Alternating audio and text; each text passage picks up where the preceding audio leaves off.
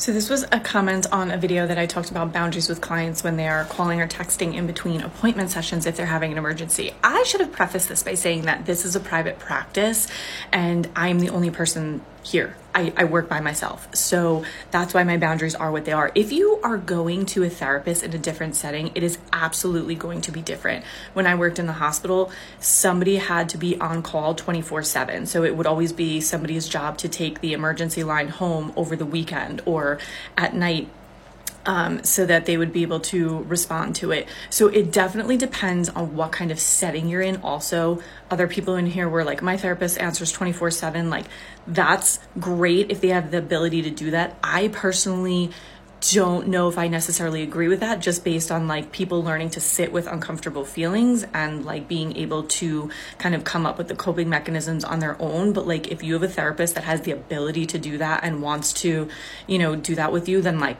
that's amazing. I don't have the ability to do that, but I also typically don't have clients that are in major crisis. Otherwise, they would have to be referred for a higher level of care.